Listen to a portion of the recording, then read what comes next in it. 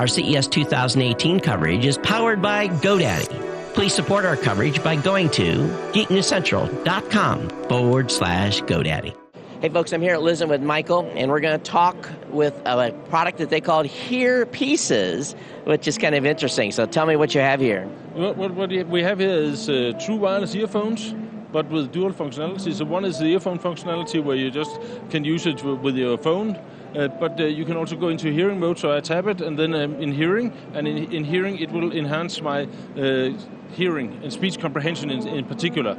So that when you're in noisy surroundings like this, where your speech comprehension will drop, this will help you by amplifying what's in front of you, just strategically, because you don't want everything amplified. What happens is if you amplify everything, you end up in noise hell. So does it also do any white noise lowering or anything like that? Or no, it does have a passive noise cancelling, so it will reduce ambient noise, so that the speech-to-noise ratio is changed, so that you can understand better the person talking, or you can hear better what they're saying. I see that you've got a 2018 CES Innovation Award, which is fantastic. So the CEA obviously thought you got something going here. So this product, is it going to be form-fit to the ear, or does the product come in a variety of sizes, or how does it come for the consumer? Well it has 3 ear tips, small, medium, large, for different sizes of ears. That's it. What is the charge? How long do how long do they work on a single charge? Well, there's 2 answers because there's 2 functionalities. One functionality is for hearing. We don't use Bluetooth for that, and therefore we can go a long way. So we can go 8 hours just in hearing functionality. When we use it as an earphone, well, basically we use Bluetooth as everybody else, and Bluetooth takes a lot of power. So that's it. So we have about 1 hour worth. And the reason why we haven't got any more is basically because it has to be discreet.